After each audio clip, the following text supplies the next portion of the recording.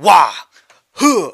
Yeah! What's the podcast good for? Absolutely everything that's going down in Hollywood.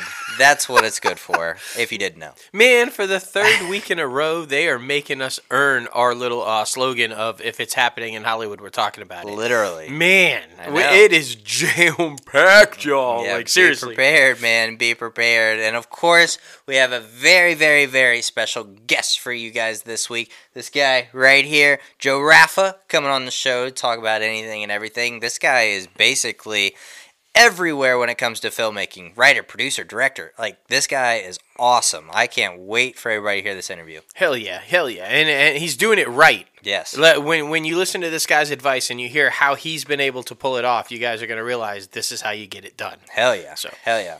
Well, let's get this thing started.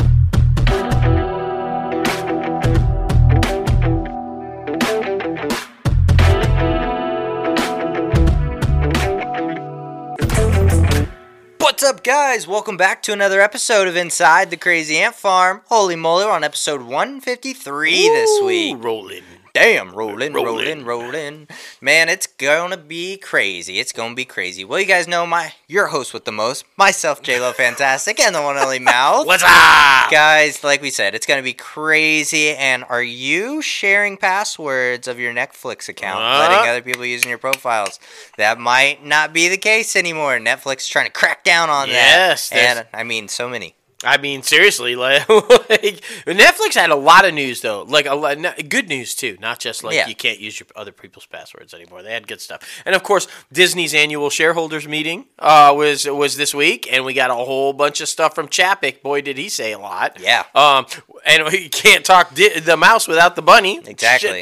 Shit ton of Warner Brothers stuff. So, man, we're gonna be talking. It's gonna be great. Before we get this thing started, be sure to head over to our website, www.crazyantmedia.com, where you can start rocking the latest, greatest Crazy Ant Media gear right here, right now. Yes. And, of course, you can donate to our Patreon page. Start showing some love to the guys that you love, and we all know you do.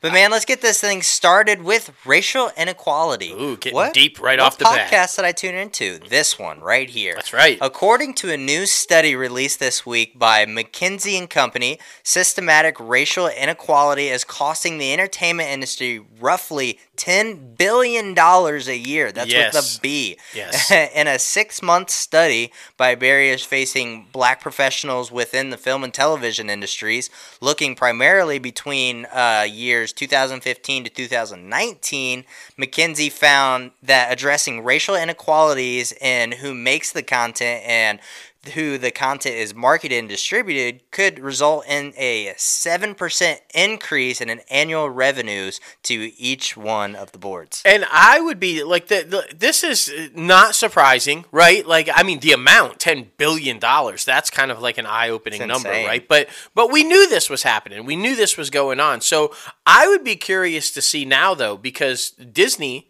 right around that time, right, 2019, 2020, started hammering home with the diversity and the equality movement, right?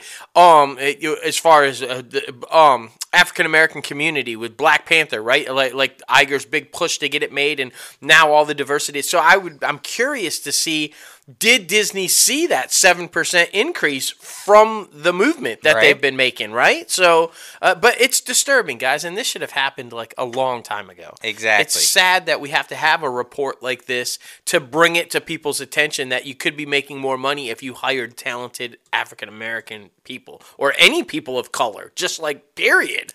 I mean, I know all the companies are hiring specific people to be put in charge of diversity, so which is very good.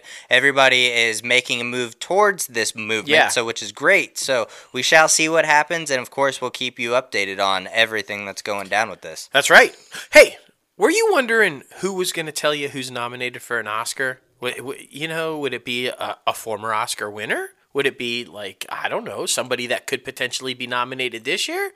No and no. No and no. No. How about a Jonas brother? Yes. Yeah, there you go. Best one. How about a Jonas brother and a wife? Yes. Even better, right? Well, Nick and Priyanka Chopra Jonas are going to announce the Academy Award nominations in all 23 categories. What? In a 2-part live presentation Monday. Yeah, buddy. Yeah. Now remember, that shit jumps forward on Sunday. Don't to set your timer. Miss out, This will be conducted via global live stream on Oscars.com, Oscars.org, and the Academy's digital platforms, Facebook, Twitter, and YouTube. Yes. So you can just follow on their Twitter and boom. And then, of course, GMA as well. Freaking, I was watching this morning. They were like, oh, don't forget, Monday we're announcing that shit. So I'm excited. That's right. But now, remember, GMA is tape delayed, so it'll be announced before you see it on GMA. So it's tricky. Exactly. It's tricky. Exactly. But just look for the Jonas and his wife, and you'll get it. You'll be good. You'll be good.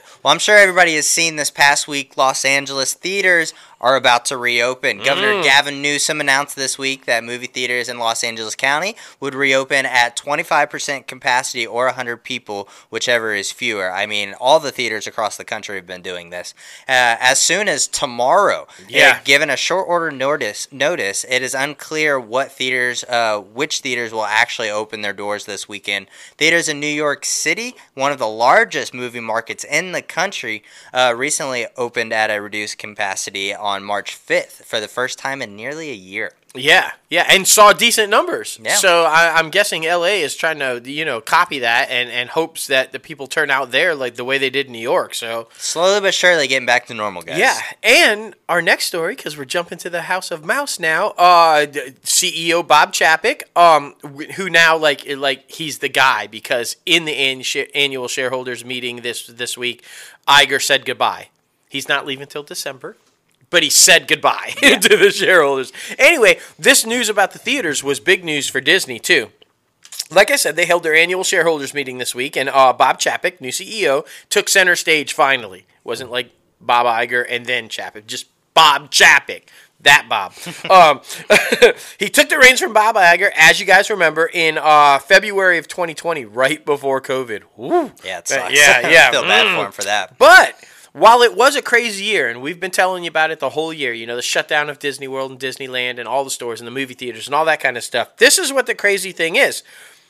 Disney stock went from $79 when he took over as CEO. Now it's up over $200 this week. So in this crazy-ass year, say what you want, Chapek CEO, or because Iger was still there, for whatever reason, but under Chapek's CEO tenure, in this crazy-ass year, he took the stock price from $79 to $200 a share. Why? Disney Plus. Of course. That was the big thing from it. He also had lots of questions from the shareholders because we like to question him because that's our money. Exactly. So Chapek was asked about the company's decision to fire the Mandalorian's Gina Carano. You guys know, you remember, she got in a little trouble there, He said that after she made the series of statements on social media that likened contemporary political differences to the Jews and Nazi. He said that he doesn't believe that the company let her go because the shareholders were basically saying, you fired her because you guys lean left. And he was like, I don't really think that we lean left or right.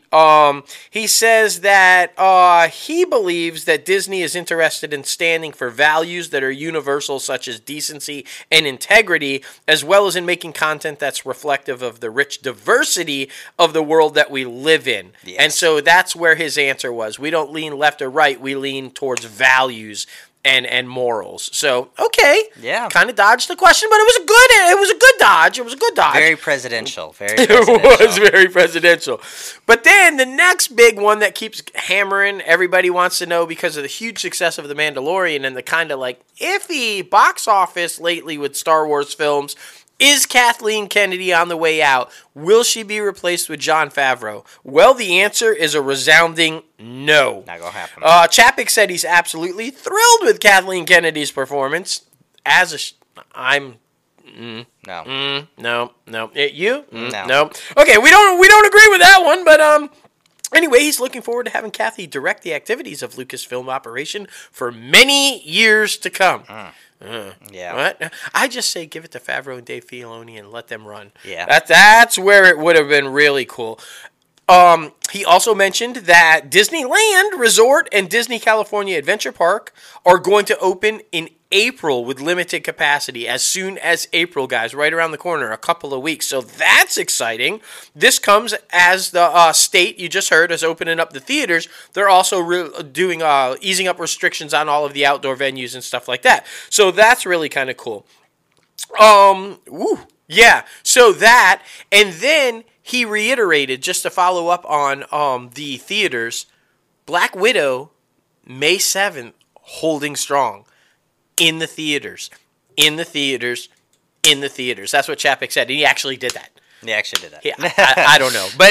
But he reiterated there are no plans for Disney Plus. Black Widow will hit when it's supposed to, May 7th, in theaters. That's good. And especially with all these theaters opening up, that gives them much more confidence that that's actually going to happen. With the more vaccines rolling out, more people getting vaccinated, this is a very good time, hopefully, for it to stay open and for that to finally premiere. Because we've been waiting over a year now. We have. Biden seems pretty confident that by July 4th that the country will be back to normal.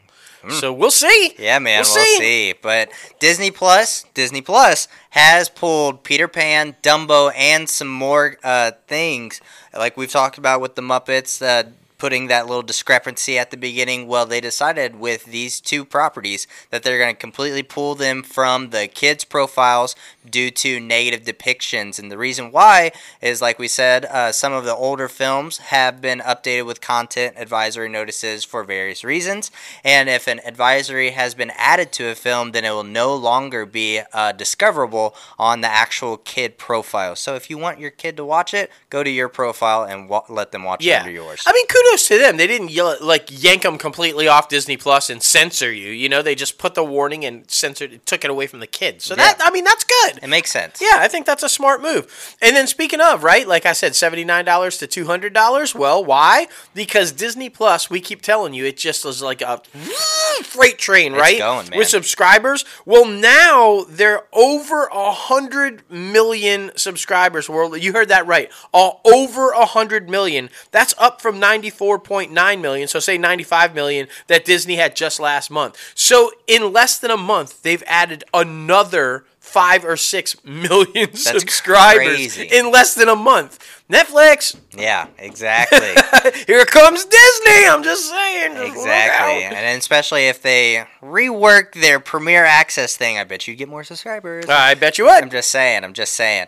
But latest casting announcements in Willow. Everybody's super excited about this thing. Yes. Ruby Cruz has landed a female co-lead opposite of Ellie Bamber and Aaron Kellyman in Willow, Disney Plus and Lucasfilm's upcoming TV series about the follow-up of the 1988 fantasy movie. Everybody is super excited about that. Now, she does replace Kaylee Spaney, who had been originally tapped for the role, but after extensive recasting process, they decided to go a different direction. Yep. It happens, man. This is a business, and shit happens. But Willow is coming back. Willow is coming back. I mean, that's the key one, right? You can't recast him. That's really all who matters. I mean, seriously. But congratulations. That's awesome.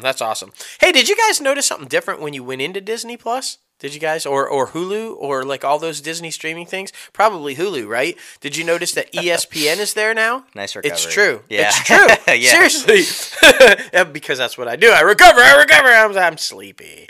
Hulu's now offering access to ESPN Plus Sports. Like I said, if you went into Hulu, you saw it. It's up there. If you have the bundle deal, it's right there, which is pretty awesome because customers or subscribers who are also ESPN Plus customers and will now be able to purchase ESPN Plus pay-per-view events, including UFC PPVs and everything right there in Hulu, which is pretty awesome. To access ESPN Plus programming on Hulu, users can purchase the ESPN Plus add-on for the $5.99 a month, which includes Hulu with ads, ESPN Plus, and Disney Plus for $13.99. So that's the best way. That's what we have. Yeah. And that's the best way to do it. Then you get all of that. Exactly. And I think this brings more exposure to the ESPN app because I feel like not a lot of people know about it, and especially people who have the bundle just normally use Hulu or Disney Plus. But now now, yeah, if you put that in Hulu, I bet a lot more people will click on it. Oh, yeah. So, and it's bold. Like, it's in your face in Hulu. That's good. Yeah, no, it's good. Because look at all the documentaries. The Jordan documentary and, like, all the... I mean, they have some great programming on ESPN+, so that's a good move. It is. And an interesting move that James Cameron and everybody else decided to do this week.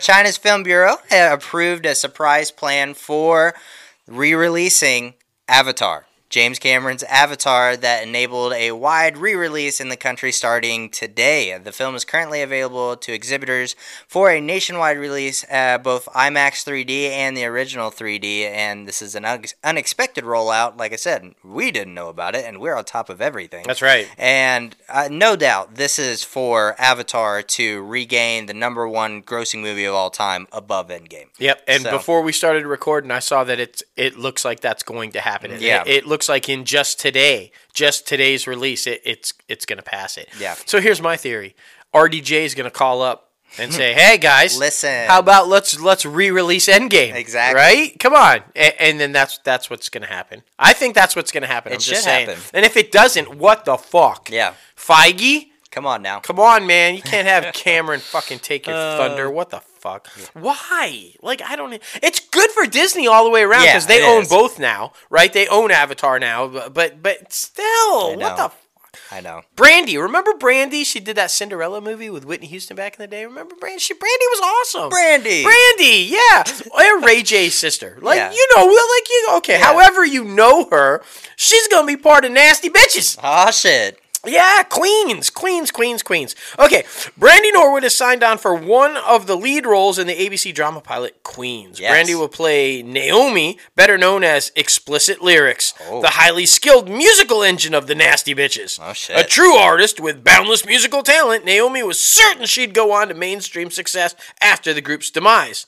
She didn't. She did not. Singing and playing her guitar in crappy dive bars where all the people want is her old persona. When the group gets back together, Naomi is reunited with the only man she ever loved. And the rival bandmate who stole that man from her. Fuck, this is intense. You needed Brandy for this. But what Naomi wants more than anything is to build a relationship with the daughter she was never really there for. Oof. If she only knew how. Damn. Drama, man. They bring it to you. Moesha. You remember she was Moesha also. I'm old. Okay, move on. Okay. ABC has set a cast for Adopted. It's a single-camera comedy pilot, co-written and executive produced by the one and only Jimmy Kimmel. The series co-creator, Sean Vance, whose life has inspired the series, will star as himself along with Bruce Campbell and Wendy Malick. And the series focus on a Green Beret, Vance, who returns home from Texas from a military service, and he and his family struggle with challenges of adopting a new brother, a 12-year-old Russian boy. Oh, damn. Oh. All right? Shit. I know. Okay, here's the thing, though. It has Bruce Campbell. Yeah. Which means it's going to be awesome. Exactly. Groovy, baby. I mean, anything that has Bruce Campbell is awesome. Yes. So kudos, Kimmel, for bringing in, it's just... Exactly. I mean, I know it's I want to do this one, but this is all you, man. Go for it. Go for it. Speaking of awesome, all those people who were disappointed last night with the Grey's fucking comeback episode killing off DeLuca. Well, damn, spoiler warning. Spoiler alert. But... some exciting news has also dropped today. Sarah Drew, April Kepner herself, is coming back for a guest appearance spot on Grey's Anatomy. So we're so super excited about that. They need to bring Sandra Oh back, Christina Yang, because that would be fucking epic. But this only makes sense, especially since Dr. April Kepner has a baby with Jackson, who's still on the show. So, there it is, guys. There it is. Still be willing to watch Grey's Anatomy, even though they keep killing off your most favorite characters. I think this is the last season. Yeah. I'm just saying. It should be. It should be. It should be. It should be. Okay. Hulu has acquired the U.S. rights to sci-fi thriller Mother Android. Damn. Starring Chloe Grace Moretz. Oh, I love her. She's great. The streamer will premiere the movie at some point this year. The film is set in the near future and follows Georgia, who's Chloe, and her boyfriend Sam through the treacherous journey of escape as their country is caught in an unexpected war with artificial intelligence. Oh, shit. Skynet. Oh, shit.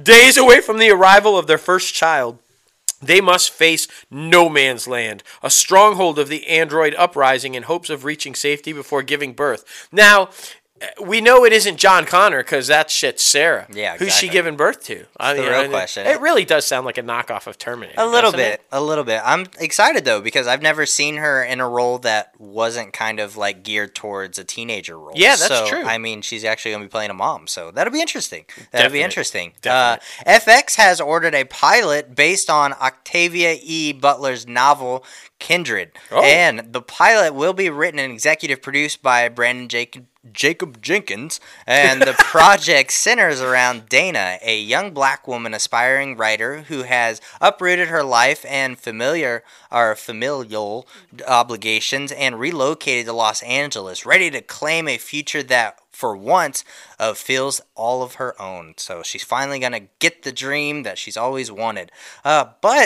But that is going to come with some consequences. She finds herself being violently pulled away back and forth in time from the 19th century plantation with which her family was most surprisingly linked with. So that's a lot happening, man. That is intense. Yeah. That sounds deep. Good kudos for like Disney for like taking chances on all this stuff. This is that diversity shit. Yeah, man. This is that racial inequality. I love that. I absolutely love that. Hey, switching over to the bunny. Did you guys get that surprise Easter present early? Huh? Right. Huh? Say you wanted to see the old cat and mouse, right? You guys love Tom and Jerry, right? Everybody loves Tom and Jerry. It was doing good. You want to check it out? Well, instead, you got Zack Snyder's Justice League, at least for an hour. Yeah, at least for a little bit. Of course, I'm talking about the big news. It was a surprise if you went and saw Tom and Jerry, or you tried to do Tom and Jerry. For some reason, they released Snyder's Justice League cut. They saw it early. They were like, oh shit, hold on, wait a minute. They addressed the problem and had it down within minutes.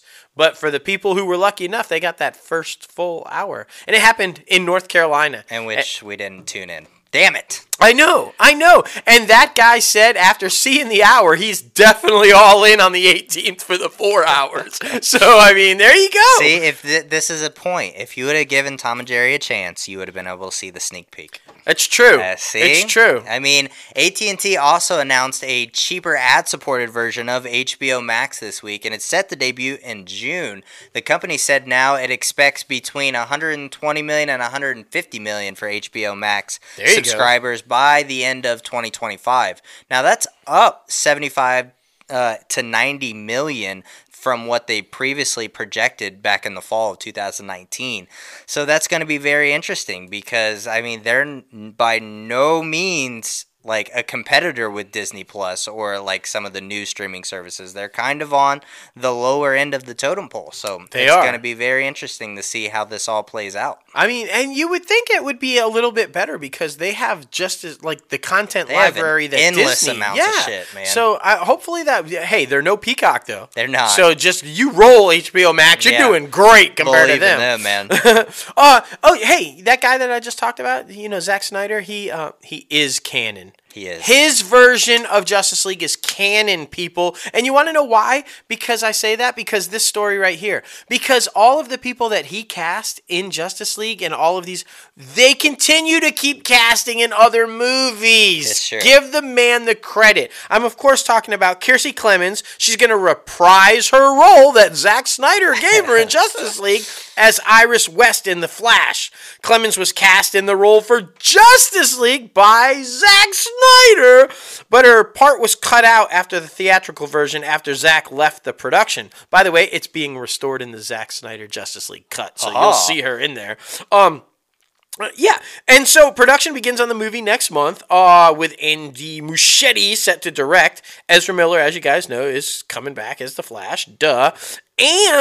And this is the big one because both Michael Keaton and Ben Affleck are returning as Batman in this film as well. Yeah, this one's going to be jam-packed. This is basically DC's version of Spider-Man 3. That's right. There's everybody and everything in this film. Yes. That's not it, though. That's not it. That's not the only casting news for The Flash. Maribel Verdot, who has been cast as Barry Allen's mom. She's going to be expecting to play the pivotal role in the upcoming comic book adventure. At the same time, though, Billy Crudup is departing. Yes. Because of scheduling conflicts with the morning show, which makes sense because his character is absolutely fucking phenomenal on the morning show. So go with that one. Yeah. He won an Emmy for it. Yeah. So duh. Yeah. And I mean, he's like, what? Like, 18th on the call sheet in The Flash. Yeah. So. And he's like number 3 on the morning show. I'm thinking that's where he goes. Yeah. That's a smart move. Good job. This one. Yeah. Warner Media, it's just this is the culture that we're living in. Thanks, Weinstein.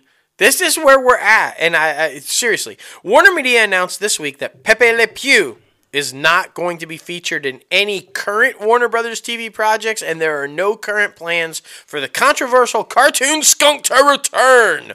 The news comes just days after it was reported that Pepe Le Pew was scrubbed from the upcoming Space Jam 2. Now, although the fallout seems to stem from the New York Times opinion piece in which it said that the character seems to have normalized a rape culture. That's right, Pepe Le Pew has normalized a rape culture, according to the New York Times. Warner Media said, actually, they decided to scrub him from the movie ages ago, more than a year ago, and it has nothing to do with the New York Times article. Makes sense. Okay. Makes sense. All right. Yeah. Probably after all their own Me Too shit going yeah. down in Warner Media, they're exactly. like, exactly. Blame the skunk. I'm not sad by this though. He was by far probably my least favorite character. He always kind of creeped me out because of this shit. No means no. I'm just saying.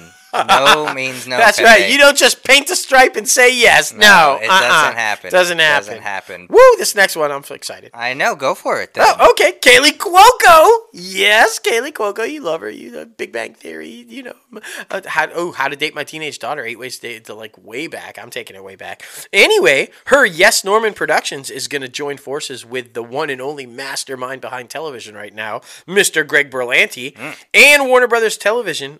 And by the way, they worked together on The Flight Attendant. They created that together. Okay, they're going to develop the story of Doris Day as a limited series.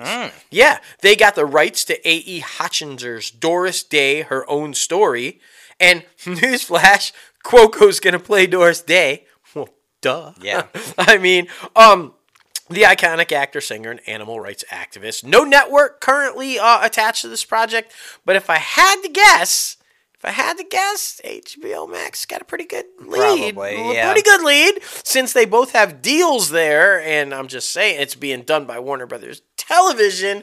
It just seems to me like that would be the place to go. Exactly. It's very exciting, too, because it's going to follow her whole career, like, literally since she got started until death. So, I mean, it's going to be a lot of shit that comes out, I feel like. I love Doris Day, too. Yeah, man, yeah. And fellow Flight Attendant star Michelle Gomez has been cast as Madame Rogue in the upcoming 3rd season of Doom Patrol. Yes! The character is described as a complicated yet electrifying, energetic who arrives on the Doom Manor with a very specific mission. And if she could only remember it, though. She's got a lot going on. So, I mean, Doom Patrol was renewed for a 3rd season at HBO Max back in September, so be expecting more news about this to come out soon. I'm betting more casting announcements and more exciting stuff. Oh yeah. I'm super pumped about that because that's a fantastic character, and I can't wait to see how she comes to life live action. Yeah. It's going to be brilliant. Now, this next one, I'm not even going to lie. Here it is. Caught me completely off guard. I'm like, no way. Marvel fans, are you with me? Because you're probably going to think the same thing after you hear this. What does this mean for Secret Invasion? What does this mean for S.H.I.E.L.D. Moving forward? We don't know, but here's why I'm asking. Because apparently the live-action Powerpuff Girls pilot has found its 3 leads. Yeah, it has. And one of them, like I said, going to surprise you, it's Chloe Bennett. Holy shit. Chloe Bennett. Yes, Quake. Agents of S.H.I.E.L.D., Quake, Chloe Bennett. What? Right? What? Came out of nowhere. I mean, I would have never even... Dove Cameron, perfect choice. That's fantastic, by the way. And Yana Perrault are also joining the show, But the big news is Chloe Bennet as Blossom. Yeah. I mean, I just... So there's been hints galore that she was going to be part of the Secret Invasion series that's eventually going to be coming. You know, because she plays a pivotal part with Captain Marvel and the Young Avengers. Quake does. So, like, what does that mean? Of course, nowadays with all the streamers, it seems like the schedules just bounce back and forth and you're able to do, like, all these different things. But, I mean, I hope, anyway. But... this is exciting. By the way, this would reunite, if you're a fan of Agents of S.H.I.E.L.D., Bennett and Cameron, because they were both on Agents of S.H.I.E.L.D. at the same time, opposing each other. You remember, yeah, Dove Cameron's little badass bitch who Quake, like, beat the shit out. Yeah, never mind. No, Agents of S.H.I.E.L.D. fan? I'm a geek. Don't hate me. Okay. It's all good. It's all good. Caitlin Kinnunen and Bella Ortiz has signed on as lead roles in an untitled nun dramedy pilot at the CW. They're not doing anything wrong right now, but this one's kind of questionable. The pilot centers are on two millennial nuns. One is a true believer, and the other one is new to the everything that's going on, who hasn't taken her final vows yet. The two strangers become sisters on a spiritual and spirited level. The journey to understand their own faith and place in the Catholic Church.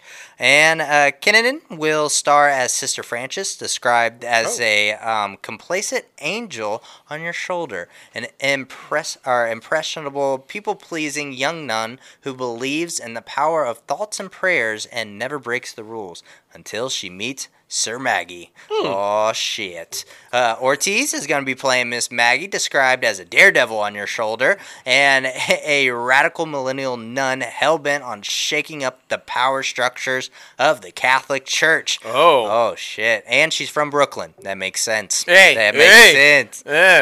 Okay. That's a very interesting premise, man. Like, and millennial nuns. Catholics are going to be pissed. I mean, I guess there are millennial nuns, right? I guess. So, you know, their story needs to be told, and the CW is gonna do it. There it is, man. Okay, all right.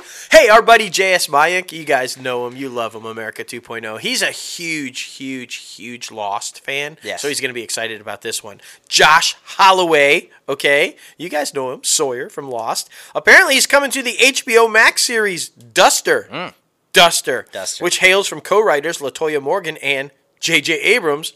Lost. Set in the 1970s Southwest, Duster explores the life of a getaway driver for a growing crime syndicate. Holloway will star as the driver. The role reunites Holloway with Abrams because, as I said, he was Sawyer on Lost. Now, will the getaway car be a Duster? A Plymouth Duster? Great question. I mean, you know, that's what I'm getting from the title. The getaway car is a Plymouth Duster. I'm calling the series finale right now. They're in purgatory. I'm just saying. They're in purgatory. It's not real. Evangeline Lilly will be there. Everybody will reunite. It's going to be fantastic. It's going to be great. Because they were together on Lost. There you go. He was the rival for Jack with the Okay, Matthew Fox, come on. JS, you feel me. You know what I'm talking about, buddy. What are you talking about? All right. This segment was for you. Patti LuPone and Aaron Hayes has signed on to HBO Max comedy pilot Okay, Boomer. In the show, a self-centered boomer, LuPone, shows up at her estranged daughter's house, Hayes, by hopping in on a live, to live off their family money, but forms an unexpected bonds with her progressive granddaughter, who's quick to challenge her on their differing views, of which there are plenty, trust me. So that's going to be very interesting. Hopefully that can show how the generations can unite and there can be peace and love and happiness. Maybe a hug or two. So I'm guessing the progressive granddaughter is going to be like AOC. Probably. Like, I mean, I'm guessing that's like that type of a character. Like, yeah. Oh, okay. Yeah. All right. Yeah. All right. Interesting. This next one, yeah, okay. I'm a little concerned about this one because if you tell the full story, we got to go to the theater. Yeah. You remember? Okay, all right. Okay, HBO Boomer. Documentary Films is in production on a 2-part documentary about the life of Paul Rubens, Mr. A.K.A. Pee Wee Herman. Interesting. Now, the Rubens 2-part documentary will trace the life of the imaginative artist behind one of pop culture's most unlikely icons, Pee Wee Herman. Sources say the documentary is expected to focus not only on Herman's years, but also Rubin's post-Pee Wee decades when he put the bow tie away to focus on serious acting and some other things. Exposure in the theaters. He was in Blow. He was in Blow with Johnny Depp. He was. That's the only other thing I've seen him in. He was Penguin's dad in Batman Returns. Oh. Yeah. But he's never going to live down that infamous exposing that one's going to be very interesting. That's a very interesting one to make a documentary about. It is. So it is. I don't know, man. Angela Robinson has signed a multi-year deal with Warner Brothers Television Group. Under the terms of the agreement, the director and writer of Professor Marston and The Wonder Woman. I haven't seen that one. I heard that was good. So good. Will develop and create original scripted television programming for Warner Brothers platforms, which includes on-demand and the streaming service like HBO Max. So that one's going to be very interesting. Financial terms for the pact are not disclosed, but the sources say it was valued at an 8-figure deal. So she getting paid. Yes. You definitely need to check out that, man. The creator of Wonder Woman was off. Yeah, that's what I heard. There's a reason of like the whole bondage thing and like the bracelets and you'll find it out all if you watch that movie. Oh man. Hey, did you hear about this little interview that kind of happened? Here it is. Just tiny one by the only O that matters, and she proved why that's true. Oprah Winfrey's explosive interview with Prince Harry and Meghan Markle drew a huge audience to CBS this Sunday evening. And we all knew it was. 17.18 million viewers throughout its 2-hour broadcast, a 1.45 rating in the adults aged 18 to 49, key demographic. It was also CBS's most watched live stream event outside of the Super Bowl. The Harry and Meghan special drove 12 billion potential social media impressions, drawing the largest primetime audience since the Academy Awards of 2020. Damn. And for any entertainment special during the 2020-21 season. The special has been seen by more than 49.1 million viewers worldwide so far, and it keeps going up. And when she showed up the next day for Buddy Gale on CBS This Morning, who's normally in third place behind Good Morning America and the Today Show with like 3 million something viewers, 74% increase in viewers, up to 7.9 million viewers that day to see what Oprah didn't share the night before. Who's the only O that matters? Yeah, right. Oprah Winfrey. You're welcome, Gail. I mean, damn. I know. And like everybody was talking about it when she was like, "What?" Yeah. That what became a meme now. Yeah, it's like it's so funny. And how awesome was it when she got mad at Harry? Oh shit! You didn't ask for help for your wife. She was snapping. What? No. Yeah, it was crazy, man. It was absolutely crazy. It was like a 3.5 hour thing, but they fucking roped it down to just 2 hours. So there's so much under. Like, I hope they put that on like Paramount Plus or something. Oh yeah. And hey, you want to know why it's not yet? Because there was some question about that. Like, why isn't this on Paramount Plus? Why can't we watch it anywhere? Well, the reason is because while CBS paid a little bit of money to air it on CBS, Oprah owns the streaming rights to it, not CBS. So that's why it's not on Paramount Plus yet. So if you want to see it, you're going to have to pay Oprah to see it somewhere on the streaming. So, and the fallout, guys, I mean, obviously, the whole Piers Morgan thing, he got, just slammed Meghan Markle, saying she was lying and full of shit. He doesn't believe her. And he walked off the set, so apparently he's gone from that show over there. And then the talk fired back at Piers Morgan, calling him all kinds of shit, saying what it like. And now, it was crazy. This is my favorite. Piers is demanding an apology from the ladies of the talk.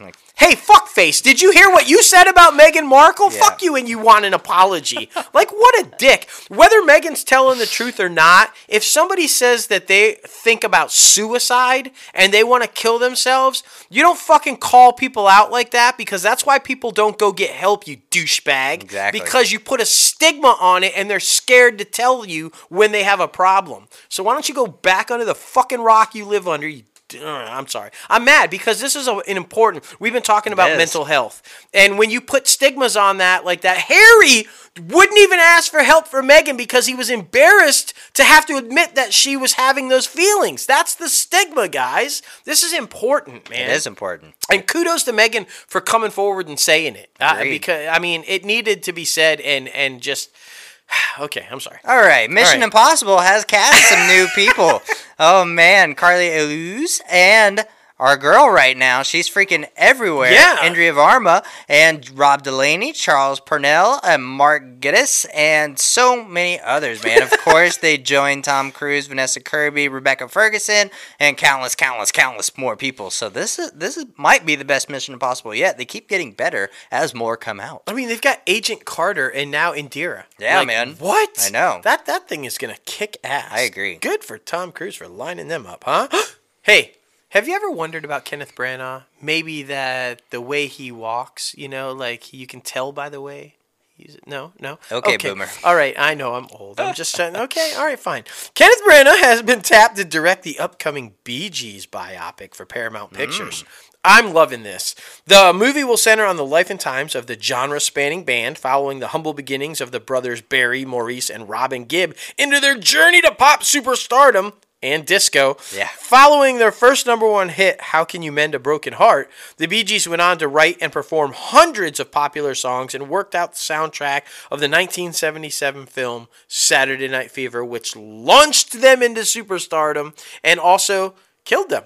Yeah. At the same time. Literally while they were touring from the success of Saturday Night Fever, people were burning disco records back. It was the craziest thing. Watch the documentary and you'll see what I'm talking about. But I'm excited about this because biopics are huge right now. Yeah. And we talked about this and we think this would be a great idea, though, because if you've ever watched the Barry Gibb talk show on Saturday Night Live, we think JT would be an excellent Barry Gibb. Agreed. Okay. I'm just putting that out there. We want our 10% though. Patty Harrison, who is making history right now. In March, she became the first trans actor to voice a character in a Disney film.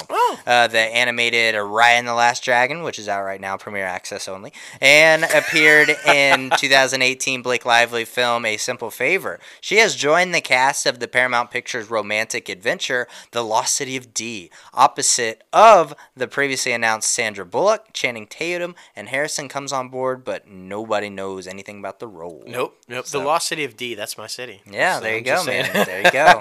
Ooh, yes, I'm super excited about this because I'm a huge Star Trek Discovery fan, which, as you know, launched this show that's now official, and it has gone into production. I'm, of course, talking about Star Trek's latest series, Star Trek Strange New Worlds. Paramount Plus announced it started filming. It's officially in production.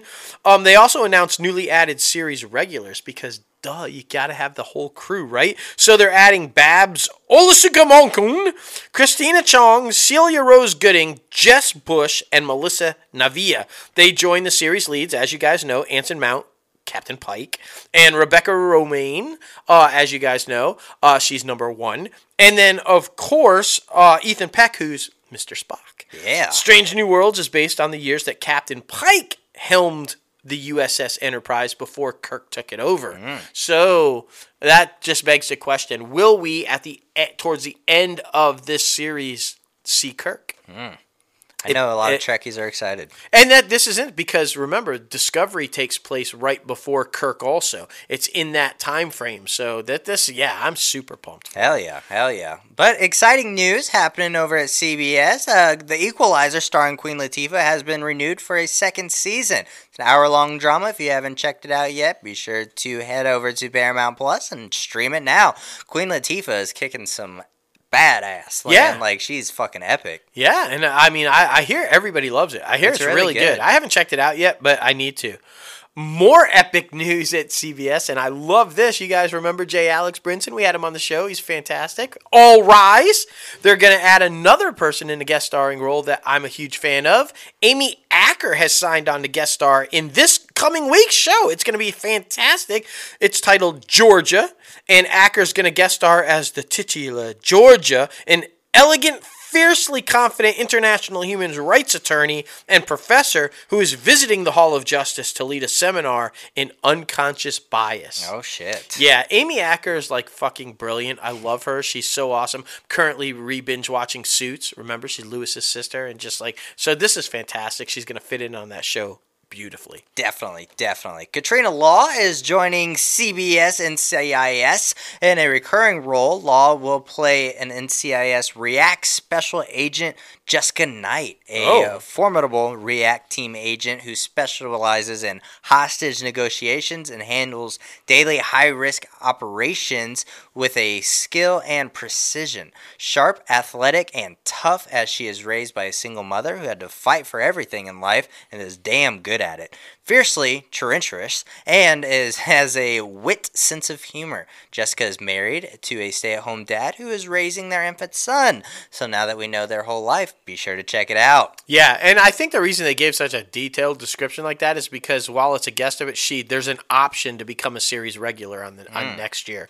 So that makes sense. It does. Like they got to have that whole story. Hey, there's some Fanning news. How about I take Dakota? Both. And you take Elle. That's fine. Yeah? Okay. All right. Let's start with the elder, Dakota. She's joining the cast of Showtime drama series Ripley. She joins previously announced cast members Andrew Scott and Johnny Flynn. And in the series, Tom Ripley, a grifter scraping in early 1960s New York, is hired by a wealthy businessman to travel to Italy to try to convince his vagabond son to return home. Tom's acceptance of the job is the first step into the complex life of deceit. Fanning, Dakota, will play Marge Sherwood, an American living in Italy who suspects darker motives underlie Tom's affability. Which would make sense, because this is Moriarty, guys. That's right. Moriarty That's right. from Sherlock. Oh, my goodness. That's going to be exciting. He's Yes. such a great actor. Elle Fanning, other Fanning, baby Fanning, has been cast in Francis and the Godfather. Yeah. Everybody knows this is the movie about the making of the classic end-all, be-all mobster film. Fanning will portray actor Ali McGraw, and who is married to Robert Evans, the head of Paramount's productions. So that's going to be very interesting. The golden boy, the man who saved Paramount back in the day. You know why this is interesting, though? Because for anybody who's old as dirt like me, Ali McGraw left Robert Evans after she filmed a love story with Ryan O'Neal. They had a little affair and left her husband, who was the head of Paramount. And whoopsie! I wonder if they hinted that. You would hope that they put that. I mean, because that was all going down during the Godfather making, so yeah. You would hope so. Let's see. After a multi-studio bidding war, Paramount Television Studios has landed the thriller series Grace from writer Joseph Sousa, with Scott Derrickson on board as the executive producer. Scott Derrickson, you guys know him, love him. Doctor Strange, the original Doctor Strange, yes. The project generated interest from around a dozen major studios and production companies when it was taken to market. The story focuses on a man on death row for killing his wife, who is set free when she resurfaces. But she may not really be who she says she is. Oh, so... Okay, he's convicted. He's on death row for killing her. Oh, but she's not dead. Hey, here I am. But is it really her? Is it her? Damn, that sounds intense. It does sound no network or streaming service is currently attached, but we will let you know where we find out where that bad boy's going. Of course. And more casting announcements about the First Lady. This is the much anticipated one. Everybody knows about the presidents and the First Ladies. Lexi Underwood has been cast in a recurring role of Malia Obama and the Showtime anthology series. And of course, this is the oldest Obama daughter and described as an open-minded and intelligent young woman who pushes her parents to make socially conscious decisions. Underwood received strong acclaim in her role as Pearl in Little Fires Everywhere on Hulu with Reese Witherspoon and Kerry Washington. She's a phenomenal freaking actor, guys. Really is. So be sure to check her out. She was also in Criminal Minds, The Good Doctor, Family Reunion, Will vs. the Future, and she made her Broadway debut at 11 in The Lion King. Damn. So she's a badass. Yeah, talented as shit, man. Well, wow. That's like that cast just keeps getting better and better and better and better. It does. Like crazy, man. Okay, Showtime's got some other stuff though besides just the First Ladies. It's true. It's also got an upcoming series called American Rust. And they've added Satan, Satan, that's Satan right, himself. from Supernatural. I'm talking about Mark Pellegrino, of course, as a series regular. He's going to join Jeff Daniels and Maura Tierney in the drama series, which is scheduled to begin production pretty soon, later, I guess at the end of this month. The family drama explores the tattered American dream through the eyes of a complicated and compromised chief of police, Del Harris, who's Jeff Daniels, in Rust Belt town of southwest Pennsylvania. When the woman he truly loves sees her son accused of murder, Harris is forced to decide what he's willing to do to protect him. Damn. That's intense. That does sound intense, but Jeff Daniels, I mean, fuck. Right? Man. He's awesome. Heading over to NBC Universal, Peacock, they didn't do so good this year, like we've been talking about. It's not the best streaming service. Peacock had 914 million adjusted loss in 2020, according to the Comcast filing with the SEC this week. Comcast said Peacock had 33 million signups in the U.S. at the end of the year, but hasn't provided metrics on how many of those are paying subscribers. That's what you get when you have a free a free tier. That's right. That's saying. Right. And they worded it very carefully. Signups. Yeah. Because you could sign up for the free shit, but then you did. Once it was over, did you did you sign up for the paying and that's well, it's free always. Yeah. I mean, it's not a trial. It's always free. But don't they have one where you can pay up though, to add some shit to it or something? I have no idea, but when you first sign up, it's free and it doesn't give you you don't have to put in your card information or anything. I will say this though, like you heard me say earlier, I'm re-binge watching. He's first time Suitor. Yes. We're both watching Suits right now, and it's on Peacock. It is. So that's a win. It is. That's a win, and it's the good shit. It's the one where they curse and do all the it's the good shit. Suitors, suit up, man. Come on, because life is here. But as Harvey says, we like here. I just watched that episode. It's so good. It's so good. There's so many quotes. I fucking love that show. All right. Steven Spielberg, this is a really interesting one. Yeah, maybe he'll finally answer the call for McAllister. Right, I would love it. He'll put that in the movie. If you've been a longtime fan of the show, you know exactly what we're talking about. Steven Spielberg will direct a coming-of-age movie that is loosely based on his own childhood. Yes. Growing up in Arizona. Michelle Williams is in talks to star in the untitled film in a major role. I'm going to guess his mother. Spielberg co-wrote the script with Tony Kushner, who penned Lincoln and Munich and West Side Story for the director. Screen tests are being conducted to find young actors of multiple ages to play Spielberg. There aren't many plot details available for the film other than it will focus on a main character who is not named Steven as a young child and teen. The protagonist will be living in Phoenix, Arizona, which is where Spielberg lived in the late 50s and early 60s. The film will also examine the character's relationship with his parents and be split across time periods. Damn, they gave away too much right there. So it's a Steven Spielberg This Is Us. Basically. I mean, that's what it sounds like. Who's not named Steven. He's not named Steven. But it's yeah. Interesting. Elizabeth Banks, man, she's making interesting decisions when it comes to directing. This just sounds weird. I know. Because it's true. It's really weird. Has signed on to direct Cocaine Bear, which is described as a character-driven thriller inspired by true events that took place in Kentucky in 1985. Phil Lord and Chris Miller's production banner, Lord Miller, will produce the project as part of the duo's first look deal with Universal Pictures. The story is inspired by a true story involving cocaine smuggling and a 175-pound bear. According to a New York Times report published back in 1985, the bear died of an apparent cocaine overdose found by a Georgia Bureau of Investigations in northern Georgia. Among 40 open plastic containers with traces of cocaine, the cocaine was apparently dropped from a plane piloted by Andrew Thornton and a convicted drug smuggler who died back in September 11th in Knoxville, Tennessee, because he was carrying a heavy load while parachuting. What the fuck? That's a lot happening. So that guy, not only killed himself because he was too stupid, but he killed a poor bear. He killed the bear. That bear, 40 containers of cocaine. Dude. That bear was fucked up. I can only imagine. Oh, man. I would not have wanted to have been around that bear before he died because he was probably he was going crazy. Woo! Okay. Yeah. That's an interesting choice. I know. I just okay. Take that with what you will. Yeah.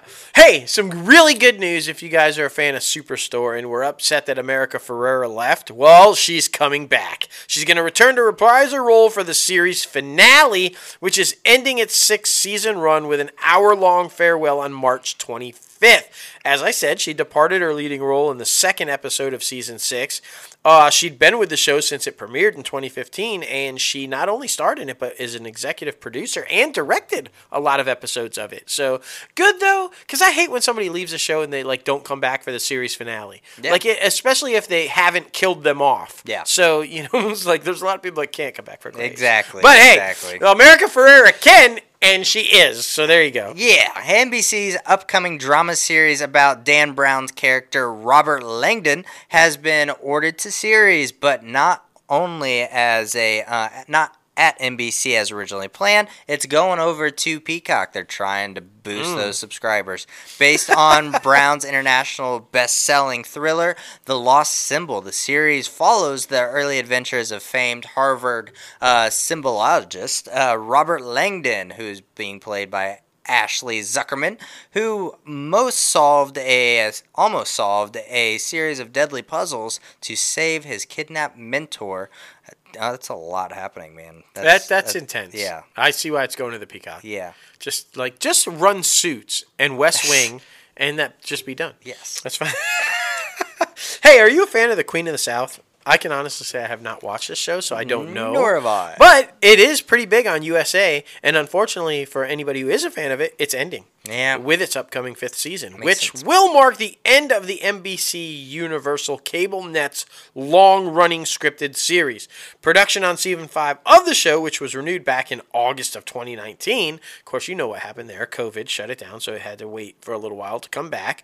The 10-episode season, the previous 4 had 13 each. And this one, like I said, will only have 10, and it's going to premiere at 10 p.m. Wednesday, April 7th for its final season. Interesting. April 7th for its final season. Check it out. The TV adaptation of George R.R. Martin's Wild Card book series is moving from Hulu to the Peacock.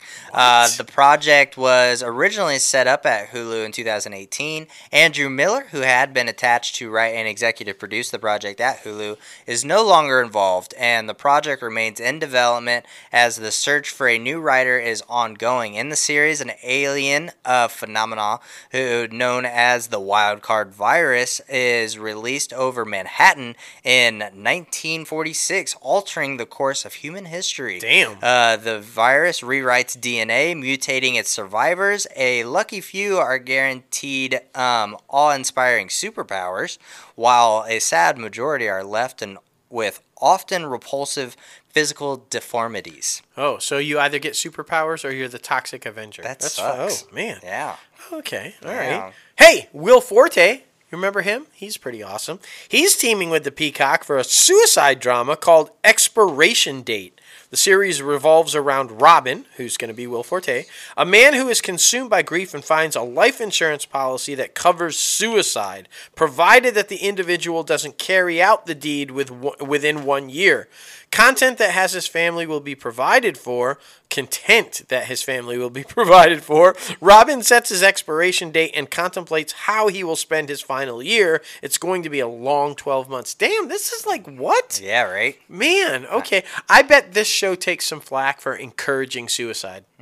I'm just going to say it. I'm going to put that right out there now. When it hits, people. I mean, look at the problems with 13 Reasons Why. Yeah. This show will see that same type thing, I bet you. Yeah, agreed, man, agreed. NBC and WWE have announced that starting March 18th, the WWE Network will start rolling out on the Peacock, and that the standalone WWE streaming service will go dark in the U.S. on April 4th. So, NBC and the WWE have said to dedicate a page on Peacock, just like how Marvel does on like Disney Plus and things like that. Yep. And we'll let all viewers browse, at least access all their content. And of course, they will be able to pay for the pay-per-view events that happen every so often, which is super awesome. And apparently, there will also be some originals like Steve Austin's The Broken Skull Sessions, WWE Chronicles, WWE Icons, and a newly weekly episode of NXT the day after they originally air on actual network. Oh. So, yeah, I mean, a lot of people are excited about that because there's a lot of wrestling fans. Yeah, I'm just going to say, that's a smart move. If you're trying to draw people to the Peacock,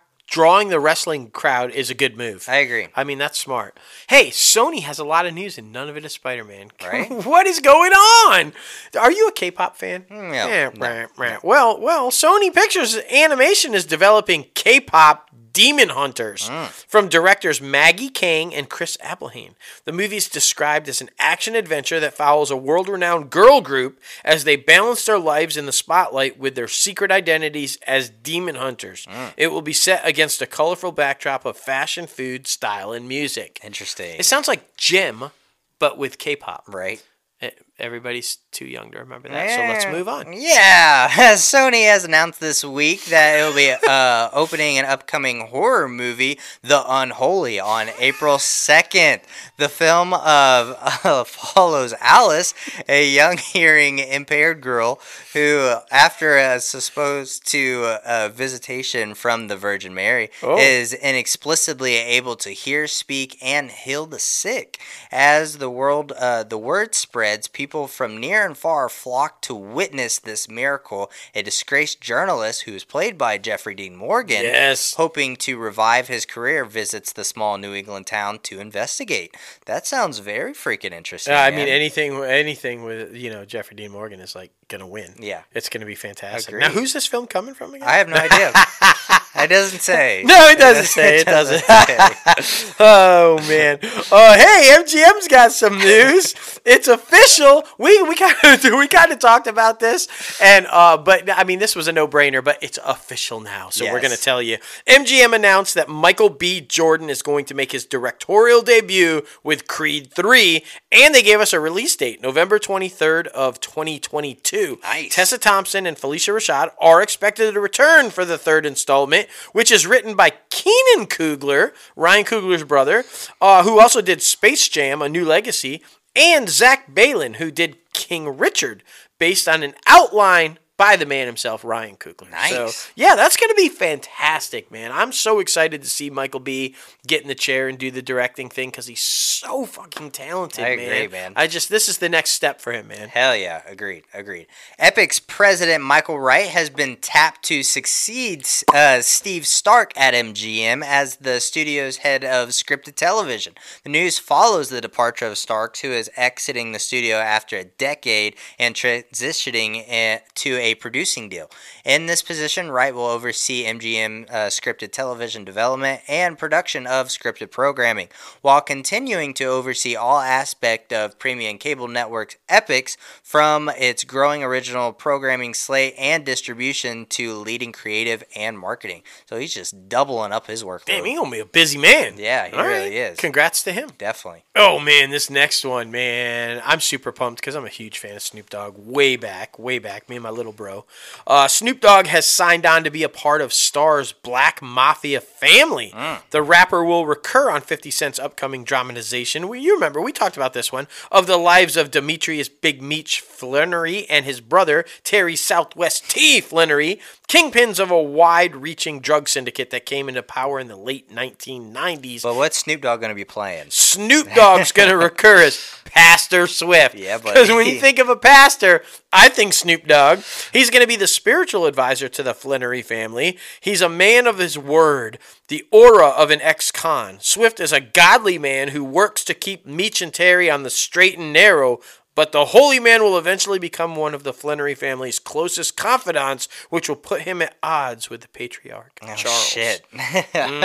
Intense, man. Intense. So he's going to be a pastor that knows about all their shit. Makes sense. And you can't, it's like, a lawyer. Yeah. There's a confidential, you can't, Exactly. It makes sense because in Power, 50 Cent also incorporated a drug dealing pastor as well. So. 50 Cent. Well, is that coming up in 4 Life? Right? I'm just saying. 50 Cent got a theme going. Like, it's all right. Who did you know, sir? Who did you know? Oh, man. Florin Mantu, he's a Romanian boxer turned into an actor, is in final talks to join Eli Roth's adaptation of Borderland. He will portray Krieg, a hulking protector of Tiny Tina, and the teenage explosive expert in the video game series inspired the upcoming movie. Now, this is the Dragic guy, right? Yeah, he was Drago's son in Creed 2. Yeah, there it is. There it is. And of course, everybody knows Cate Blanchett's in this thing, Kevin Hart, Jamie Lee Curtis, Jack Black. So many people are attached to this thing. So it's going to be very freaking epic. Yeah, and I'm pretty pumped because this, I mean, if everything goes, he's also set to be in Marvel's Shang-Chi. Nice. And the Legend of the Ten Rings. I So the can see guy's that. rocking and rolling. Hey, guys. Lucy Hale's going to give it one more shot. We'll see. She's like, I mean, it's been rough since Pretty Little Liars, right? She just has not, other than the New Year's Eve gig, she's been having a hard time. She should be a reality TV host. I mean, maybe. Yeah. Maybe. But she's going to give it another shot with TV, you know, because she's had some fails here. But this one's going to hit. Lucy, this one's going to go, okay? We're rooting for you. Lucy signed on for a starring role in the AMC series Ragdoll. Now, this just sounds really interesting. In the 6-episode show, see, it's only 6 episodes, so you guys can watch it, catch on, have it be huge. Come on, give Lucy a break, okay? It was ordered to series back in February.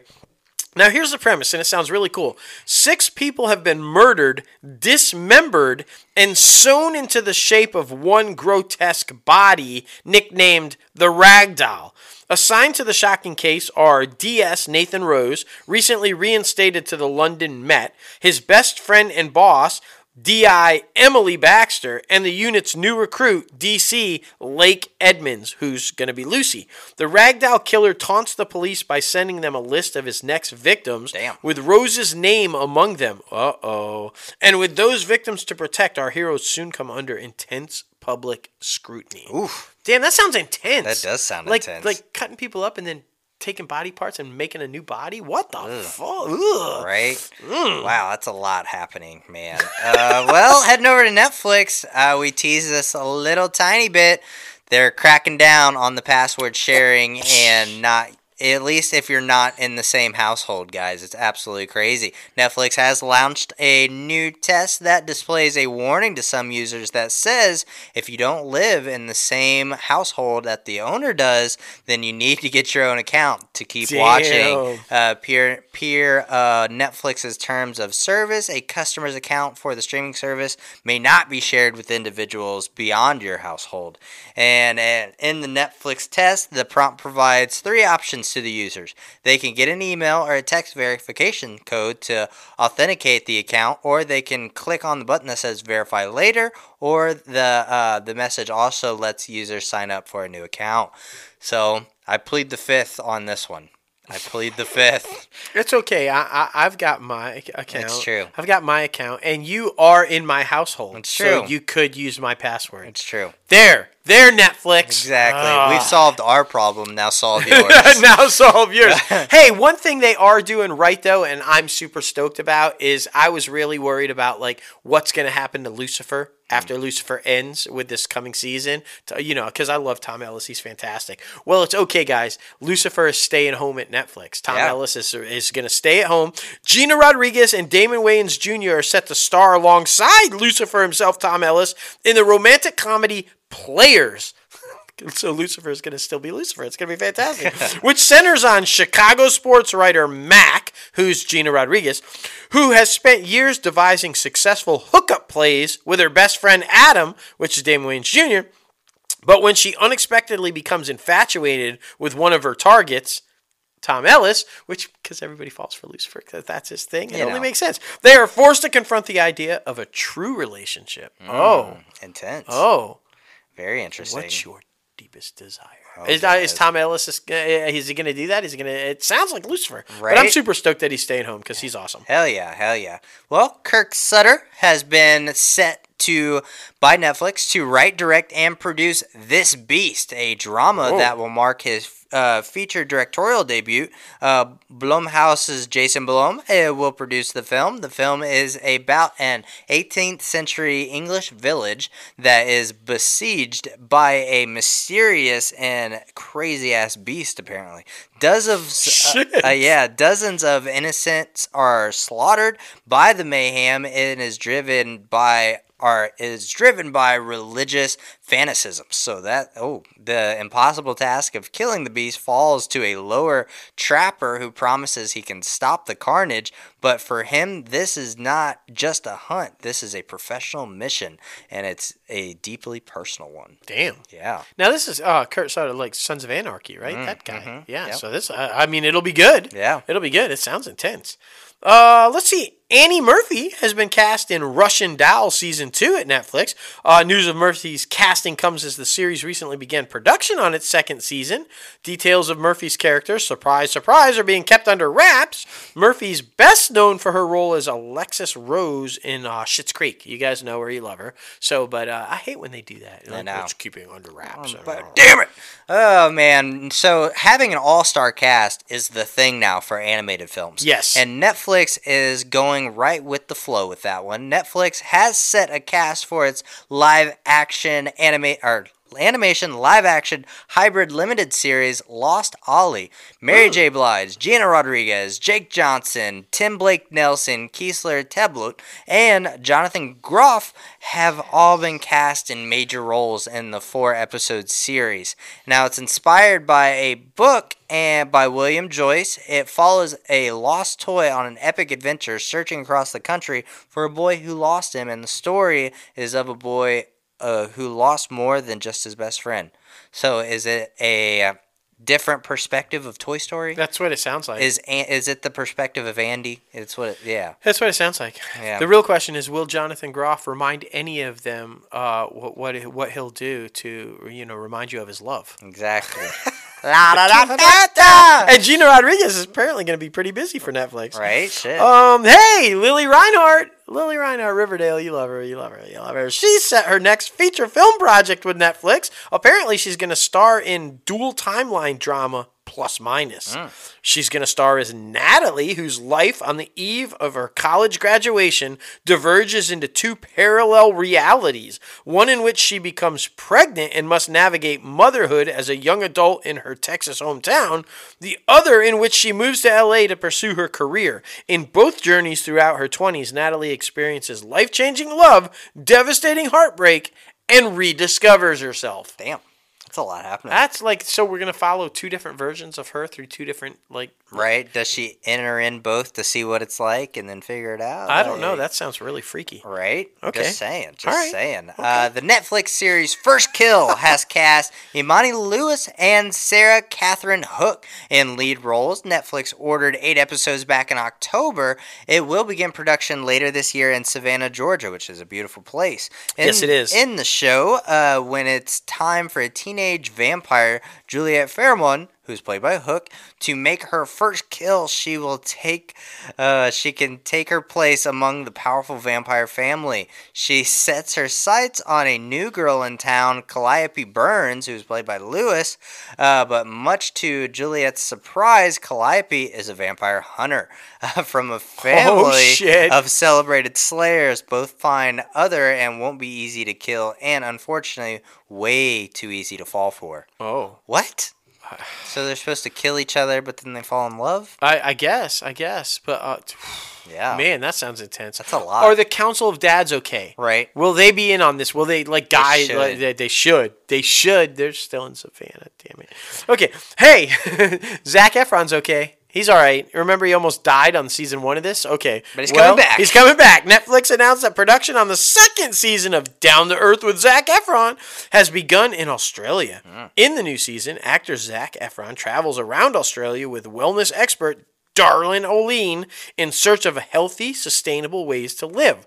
The host brings viewers to beautiful locales where they seek out sustainable practices in a way that is both educational and enlightening, embracing local food, culture, and customs throughout their journey. The second season is expected to premiere sometime next year.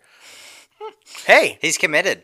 He is. He's really committed. But James Gunn wants you to know he is not being cast in Guardians of the Galaxy. Yeah. Like, he's not looking for a Zac Efron type, blah, blah, blah, blah, blah. I thought that was funny. I thought that was too. too. He was like, news to me. Yeah, right. I don't know where you people get this, but I'm not looking. Okay. Hell yeah. Netflix has renewed Selling Sunset and Bling Empire. Brandon Rigg, the streaming vice president of unscripted and documentary series, announced the renewals this week. Selling Sunset has been renewed for season 4 and 5, while the second season of Bling Empire, which premiered in January, has also been ordered. So, Netflix has a lot of shit, so congratulations. There you go. Hey, Jennifer Sulky's feeling pretty good right now, and I'm at odds with this one.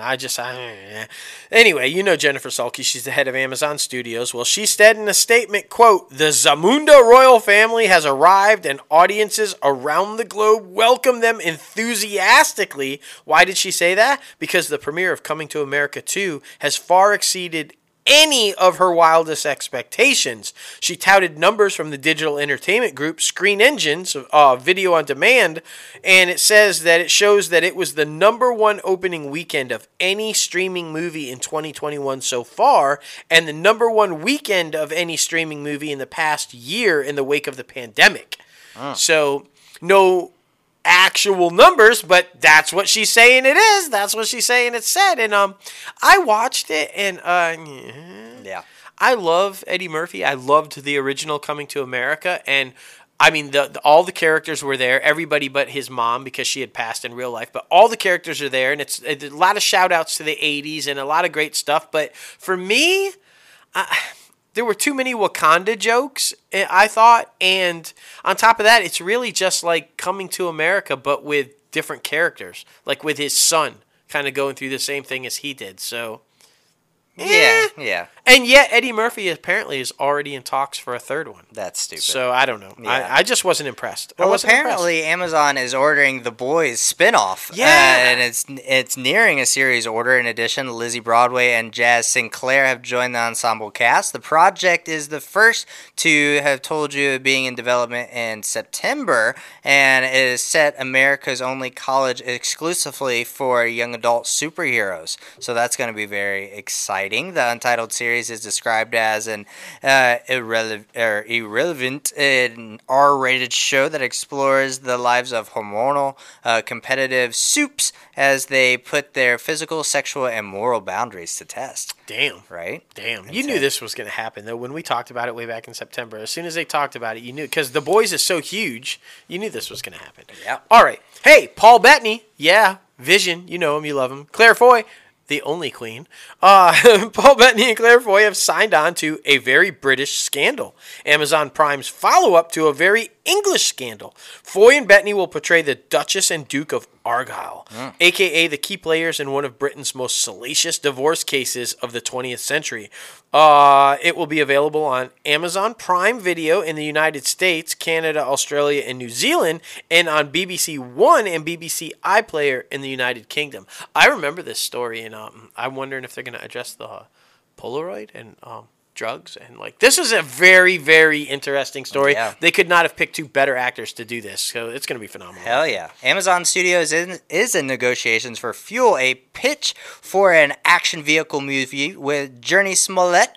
She is attached to produce with the I Love Craft Country EP, Misha Green, and the plan is to develop this as a vehicle for Smollett to play a Will woman, a fresh take on a familiar character. The film is an action-packed female empowerment story that will subvert the relationship between cars and masculinity. The heroine is a getaway driver who is conquered into working for a criminal that is breaking all the rules as she is set out just for herself. Damn. I know. Okay, I love Journey, though, so that'll be awesome. Yeah. Apple. Let's go over to Apple. Ron Howard and Brian Grazer's Imagine Entertainment. You guys know it. You love it. They've apparently signed a multi-year first-look deal to create scripted features exclusively for Apple.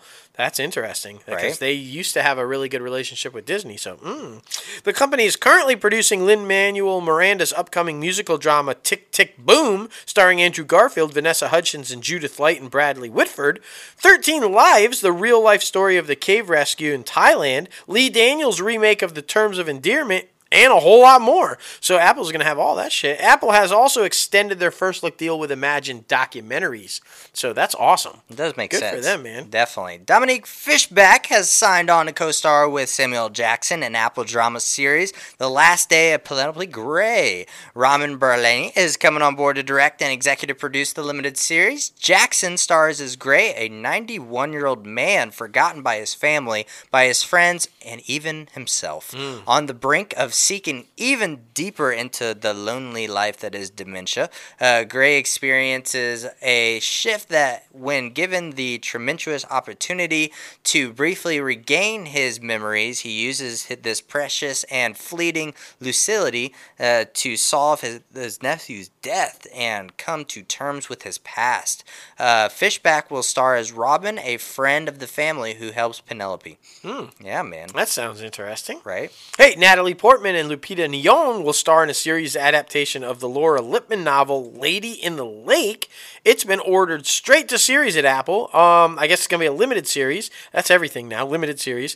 It takes place in the 1960s Baltimore, where an unsolved murder pushes housewife and mother Maddie Schwartz, who's going to be Natalie Portman, to reinvent her life as an investigative journalist and sets her on a collision course with Cleo Sherwood, Nyong'o, a hard-working woman juggling motherhood, many jobs, and passionate commitment to advancing Baltimore's black progressive agenda.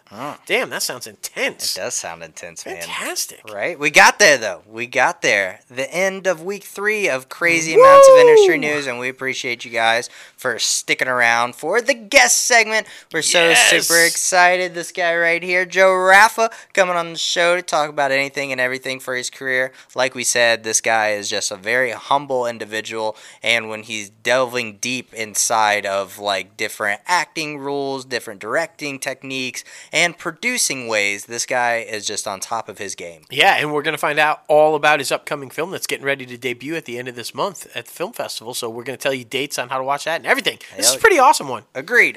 Well, here he is. Joe Raffa, welcome inside the Crazy Ant Farm. How are you, man? I'm doing good. Thanks for having me, guys. Absolutely. And congratulations on hitting 150 episodes. That's pretty awesome. Oh, man. Thank you so much. We appreciate it. Yeah, we're blessed to have been around this long and keeping going. And, you know, it's people like yourself and all of our guests and our amazing listeners. And we're thankful for you guys. So thank you for saying that. A pleasure to be here. Oh, fantastic. Well, what we want to do first is kind of do a little introduction for all of the listeners out there who may not be familiar with your work or who you are. So let's talk about it a little bit, because it's a really interesting story. You know, you're coming from Jersey or Philly, right? And then moved and raised in Jersey. Italian parents, got the business, got a little ice business going on. But you want to be a filmmaker. So talk about, how did that translate? How do you go from that kind of a background with the family and say, hey, I want to do filmmaking? Talk about that. Did you know from an early age you wanted to that's what you wanted to do? Or did you kind of fall into it? Or how did it happen, man? Yeah, as far back as I can remember, I always wanted to be a storyteller. And luckily, I was blessed with really supportive parents. And while, our Italian ice business, Pop's Water Ice in South Philly, started from my great-grandfather. Oh, there you go. go. Staple of the city for decades now. While we're very passionate about that, they always pushed me to, discover my own path. Do what you're really passionate about and what you really love. And I remember, when we got our first computer, I was 7. And I always liked to write and I always liked to tell stories. So my dad encouraged me to type them on the computer. And I used to save them on these old relics called floppy disks. Yes. And I remember I had this floppy disk organizer. And I was so fascinated because I could hold this world of ideas in my hand. And then once somebody put a video camera in my hand, it was over. I knew I wanted to make movies for the rest of my life. So I did everything I could to kind of put myself on that path. That led me to Temple University, where I enrolled for film. But I only lasted a semester. I dropped out. And I used the money I'd saved for college, raised some more financing myself, and I made my first feature. And that's kind of like the crash course of real filmmaking for me. And that led to another opportunity, which led to another. I moved to LA, and I like to say that I failed upwards, and here I am now. I really like that, though. I really like that. I mean, personally for me, and I don't know if it's the same way for you, but hands-on experience is way better than just sitting down and taking notes on stuff. I need to know what this button does, what this light does. Like, I need to put my hands on something and just get the ball rolling. Is it like that for you as well? Yeah, I agree. I think, if you are somebody that could sit in a classroom and absorb that information and apply it later, that's wonderful. That wasn't me. I needed to be out there. And then again, with my family, we have a very entrepreneurial spirit. We always like to forge ahead and form our own path. So that was kind of just in my DNA, and I kind of embraced that and went with it. Well, in that first film, though, I mean, seriously, no joke. It was called You Know My Name, but you wrote it, directed it, edited it, starred in it. I mean, for anybody who isn't familiar, and we have a lot of listeners that are trying to break into the industry and up-and-comers that are just getting started, and so they may not be familiar. That is like no joke when you take on that type of a responsibility and workload and do it all yourself. I mean, the pre-production process alone is massive. Post-production is insane when you take on the editing and all of the stuff that goes into the post-production side of it. And then, of course, production when you're directing yourself because you're starring in it, which is hard to do for even seasoned individuals, let alone your first film out. Talk about that a little bit. What was that experience like? And we were just talking prior to the interview. We were wondering the name. The name was You'll Know My Name. Was that intentional, like I'm gonna make this film and it's gonna do like what I want it to do and you'll know my name when it's finished? Like, tell us the story behind the name and how it was, man. Yeah, I was kind of I was at that time in my life, I had a lot of teenage angst. Yes. really identified with Rebel Without a Cause. There you right? go. And I kind of wanted to make this modern day version of Rebel Without a Cause itself. So I felt like the name of the film kind of encapsulated that. Absolutely. In terms of wearing so many different hats in my first project, I got really lucky. I surrounded myself with the right people who really I relied on them a lot. And as a filmmaker, I just embrace collaboration. I try and absorb everyone's ideas. And I think, every production needs oxygen, right? And as a director, I feel like you're the filter, and you're kind of filtering all these ideas through. And if you start blocking out people's ideas, then the filter's going to get clogged, and your production's not going to get any oxygen. So I always relied on others, and that's what really got me through my first project. I had a lot of help from the casting process at Mike Lemon Casting, through new friends I met along the way, and they made it all possible. But, I understood that it was going to be a learning experience as well, which was freeing for me. Absolutely. And when you work on a small independent project, a lot of times you might get caught thinking like, oh man, if I had more money, or we have limited resources. I tried to flip the script and say like, that's right. Look at all this resources we have. We just play around. We're just going to pretend we're in a sandbox and have some fun. And that worked out really well for us. There you go. And I mean, that's the attitude you need to have in this industry. I mean, especially with you also being an actor,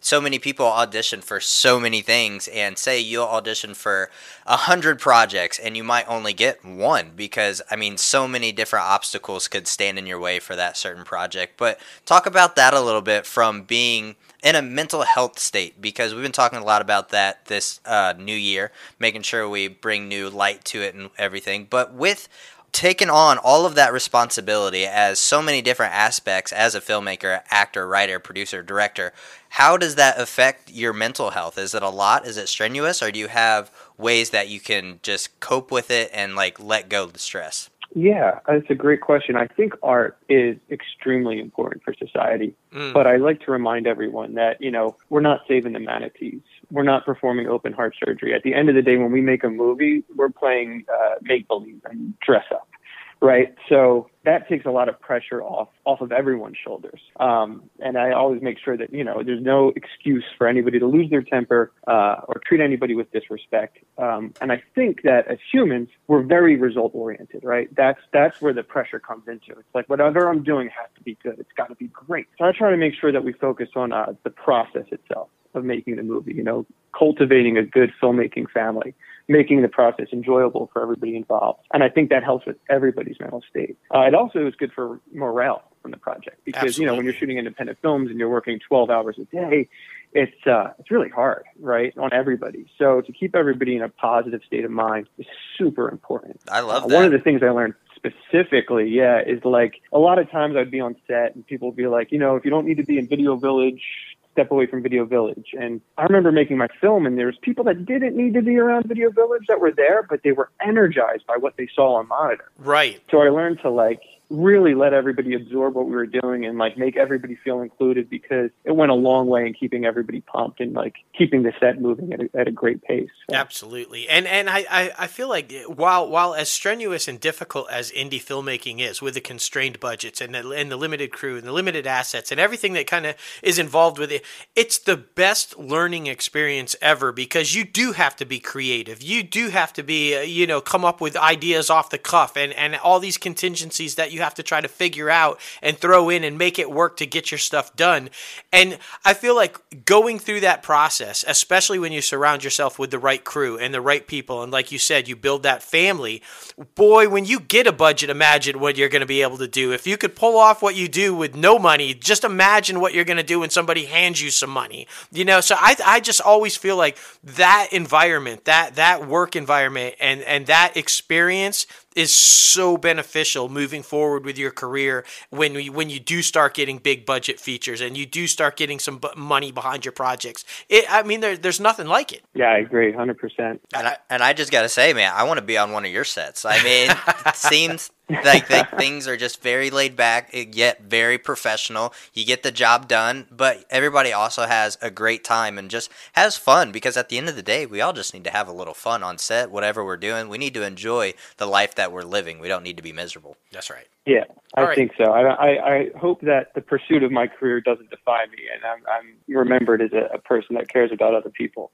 above all else. Absolutely. Well, just from the interview so far alone, we could tell that that's actually the truth, and that's the people we like to associate with, and the people that we think go a long way and will be very successful.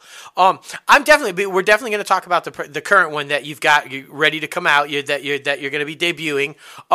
But we want to talk about this a little bit because, boy, the industry is kind of like going through some changes, right? Like with the whole theatrical battle, should it be released theatrically? Should it be released on streamers? Should they be released at the same time? As a filmmaker coming up and with stuff about to come out, what are your thoughts on what you're seeing in the industry right now? And as a storyteller, do you love the idea that on streaming you can just reach this this idea of this massive audience worldwide that you might not necessarily get with a theatrical release? Or do you say, I'm a filmmaker, I make films for the screen, that's where I want it? Talk about that a little bit. What's your process or thought process behind that? Yeah, I'm actually extremely excited with the direction the industry is going right now. Not only have we awakened socially, which was very important in the last few years, right? But I feel like with this new dynamic and this new platform and streaming being so huge, takes a lot of pressure off of, if you're going to make a project for theaters, the type of overhead that comes with theaters. Mm-hmm. And I mean, don't get me wrong, movie-going experiences, I love going to the movies. But I think that this online digital platform for a lot of us independent filmmakers is freeing, because you don't have the pressure of trying to recoup your investment if you were to go into a theater. I also think that we're just heading in a direction as an industry overall where I feel like there's going to be less money to be made overall in the industry. Right. And I think that will help incentivize people that are actually just passionate about telling stories and not necessarily making money. They're going to be more prominent. And I think as the industry in its entirety will benefit from that. So I'm excited. Yeah, that's a great answer, because storytellers are storytellers, right? And as long as your story is getting out there and it is getting seen by people, that's the whole point. I really love that answer. So, okay, let's talk about it, man. Let's get into it. We've got the new one coming up, Down East, right? And boy, does this one sound interesting. I mean, yeah. It's the underbelly of Maine. If that doesn't get the attention right there, wait, there's an underbelly. There's some serious crime going on in Maine. Like what? Dude, it sounds amazing. Talk about that. Let's get into it. Down East. Where's the title come from? Where's the story come from? How'd this all come about, man? Yeah, so it all started actually when we were making our previous feature film, Dark Harbor. And we're casting the film, and this amazingly talented actor, Greg Finley, comes in and auditions for a role. And he just wasn't right for the part, but we loved his performance. And he was also from Maine, and we shot Dark Harbor from Maine. Okay. He's like, "Oh, you guys are shooting this in Maine. I'm from Maine. This is gonna be awesome." So we met with him after we shot Dark Harbor, and Edwin Stevens, the cinematographer and executive producer of Down East, he's from Maine as well. And Greg came to us with this idea, and he trusted me enough to write it. So I took his idea, I ran with it, and the three of us kind of developed the script over the next year, and then we just got it done. It was a real pleasure working with Greg, with Ed, and our other producer Corey Pike. And Maine is special. I didn't travel much when I was younger. Mm-hmm. I didn't really leave the tri-state area until I moved to LA, aside from like maybe a few trips to Disney World. So I was working on a documentary with Edwin Stevens, and he took me to Maine for the first time, and I felt like I was on the edge of the world. I immediately fell in love. And specifically, Portland, Maine is one of my favorite cities in America. It's got great food, great people, but everything has got this salt-stained, rustic look, and it's absolutely beautiful, and it's got so much character. I was thrilled to be able to make a movie there. And I love that you said character, because literally the scenic atmosphere there is a character itself in any film, honestly. Oh, yeah. And it aided us tremendously.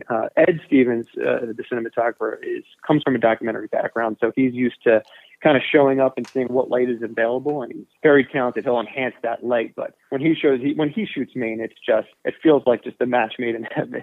It really is great. I'm so excited for people to see this. Yeah, man. And I mean, speaking of, when can people see it, and where will they be able to see it? Because myself personally, after hearing you talk about it and how you talk about your work, I'm super pumped to support your vision and support everything you're doing. So where can I watch it?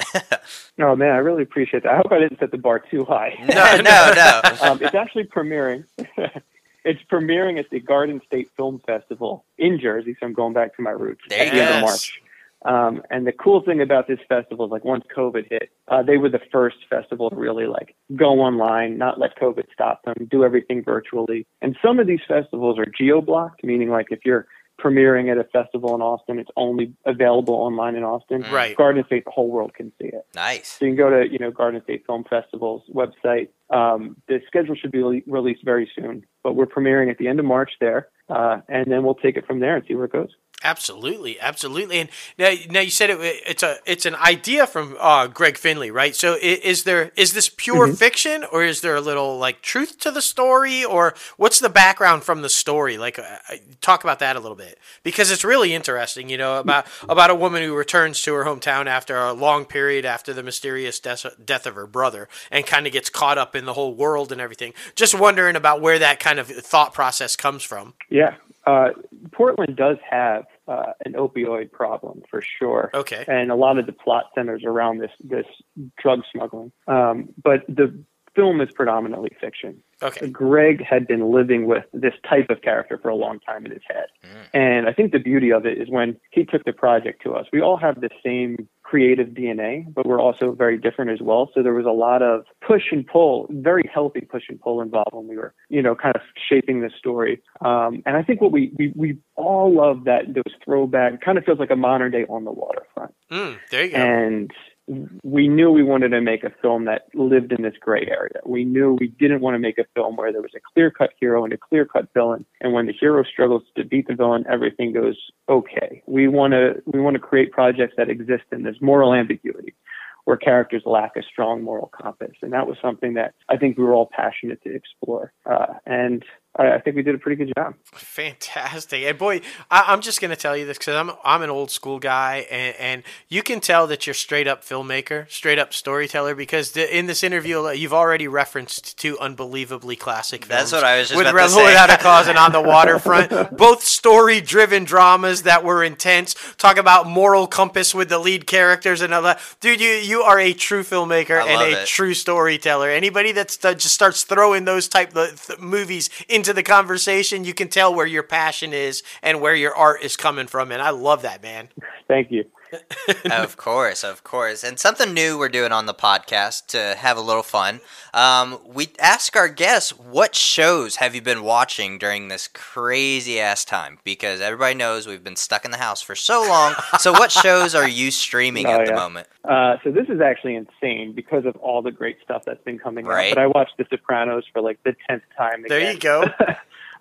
binge watched that. But I recently binged Succession for the first time. I was late to the game on Succession. Yeah. I love Succession. I heard that one was good. I haven't watched it yet. Obviously, the Queen's Gambit was up there for me. Yes. We really enjoyed watching that. I'm clamoring for season 3 of Fleabag and Atlanta. I thought those shows were great. I watched them recently.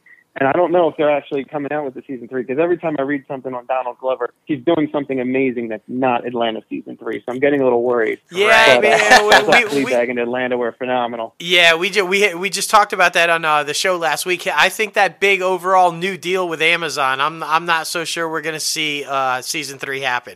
I don't mean to be a downer, but I think Disney and FX are gonna be like, see you, Donnie, you go have fun at Amazon, but we're not doing Atlanta season 3. So I don't know, man. I know. I really hope so, though, because they said they were going to film those 2 seasons back to back. Right, and I mean, so maybe it's in the can. Yeah, hopefully. need a conclusion, man. Need a conclusion. Okay, and another thing, because, coming from the indie filmmaking world, we're positive you have a story here. Another thing that we're asking, because we think it's always fun and always cool to hear these experiences, especially for the up-and-comers, what's the most embarrassing thing that has happened to you thus far on a set? Ooh. Because we know you got a good one. We know you do. Yeah. So I think when we were shooting Dark Harbor, we had a situation where, due to the scheduling conflicts of all the cast that we had attached, we had to shoot the climax of the film on days 2, 3, and 4. Oh, damn. But it became apparent on day 2 that we had to rewrite that ending. So I spent a couple hours before we started shooting rewriting that ending, and then got the cast and crew on board with it. Luckily, everybody was professionals, and they were able to roll with it, and it turned out really wonderful. But our antagonist showed up on day 3, a day into the changes, and I realized that I did not relay the changes to him. So he showed up on day 3, totally unaware that his arc has been completely rewritten. So that was pretty embarrassing for me to meet him for the first time in person and be like, oh, by the way, the ending's completely different. But he was luckily Sterling Hurst. He was an absolute professional, and he really liked the direction we went. And the whole casting crew was just. And once we got done day 4, we were like, we could accomplish anything. And the rest of the shoot felt like a piece of cake. So. There you go. Yeah, I can only imagine that temporary feeling like, oh, shit. My bad. Yeah. Listen, so this is going to happen. And I didn't really know him, so I was like, I don't know how he's going to react to this. And he handled it with such grace. Oh, man. Good stuff. Good stuff. Yes, definitely. Well, also something else we like to do at the very end of the interviews is have our guests let the fans know where to follow you, because it's all about social media now. Yeah, you could follow me. I'm most active on Instagram, at Joe Raffa on Instagram. But you'll probably get inundated with pictures of my dog and my 8-year-old. So as long as you're up for that. Oh, that's good. Man, people love kids and dogs, dude. I think you're solid. I think it's good.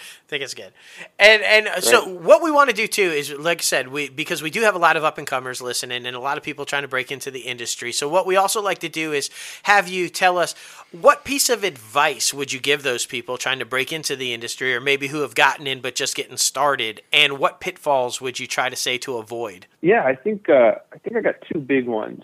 The first being that a lot of people tell you like the hardest part is getting started. Right. I think it's incredibly difficult to get started. I agree 100%.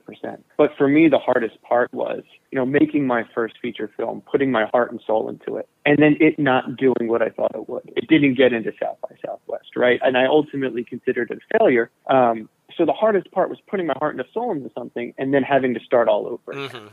And after my first group projects wasn't the successes I thought they would be, I self-sabotaged myself for a couple of years. And I was afraid to put myself out there as a writer-director. I just worked on other people's projects. And then I realized, 99% of the people in this industry, they're not wonderkids, right? Your development is a process. That's right. And once I kind of came to that realization, and I realized the next thing I didn't have to win an Oscar, I was free to kind of continue honing my craft and working on my skills. And I realized that I just want to improve myself as a filmmaker on each project, one after the next. And that was important for me to learn. Absolutely. And in that same vein, go ahead. Sorry. Oh no, I was going to say that just brings it back to what Logan was talking about earlier. This is like literally an industry built on rejection, and you can have like a remarkably unbelievably awesome film that might not do what you wanted it to do or might not get seen. And so a strong mental game and a strong support system is absolutely necessary for this industry, no doubt. And it sounds like you've got that. Yeah. Okay, so pitfall. Yeah, and what pitfalls would you say? I would say that people get caught up in thinking that, it's who you know, and it's definitely, an industry of who you know, but I think you already know them. I wouldn't focus on trying to meet somebody in a position of power that can give you that next break. In my experience, it's the people, it's your peers that you grow with that lift each other up, right? It's your friend who's an assistant right now. 10 years down the line, he might be a development executive. That's right. Or the other friend that can't get their script sold right now might be the creator of a series in 15 years. So you need to build relationships with the people that are in the same boat as you, because it's the only way you're going to survive this voyage, is if you do it together. And don't try and separate yourself from the pack. Be the pack. Be one with the pack. And trust each other. Help develop each other, and everybody's gonna find success that way. Well, Joe, I can tell you've got a solid game plan. You're on the right track, and your thought process. Because just from personal experience, man, we've interviewed Oscar winners and Golden Globe winners and major stars, and we're producers and they all said the same exact thing you just did. It's not just about who you know; it's about building and maintaining relationships, because the people you know now could be the people that like you said, 10 years from now could be that person. And so, dude, you're so there, my friend. You are so there. Hey, that's comforting to hear. Thank you. You bet, man. You bet.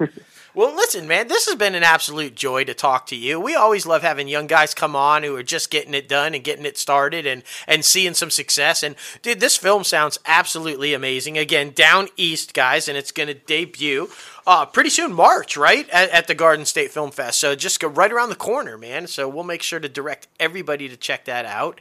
And continued success and open invite, man. Anytime you want to come back and promote anything or just come on and talk, dude, open invite. Hey, man, thank you guys so much for having me. I had a lot of fun. Really enjoyed talking to you guys. Absolutely, man. We appreciate it. You have a great rest of the night, dude, and just take care, man. All right, you as well. See you guys later. Yep. See ya. All right, bye-bye. So good, man. So good. I love when we get the up-and-comers that come on who have started to gain that success and still have such a level head. Yeah, dude. And he's got it, the right attitude and the right thought process from the very beginning. Yeah. Surround yourself with the right group of people, build that family type of atmosphere, and then maintain those relationships. And I really do feel like that's where you find success. And so, man. Good for him, man. Yeah, seriously.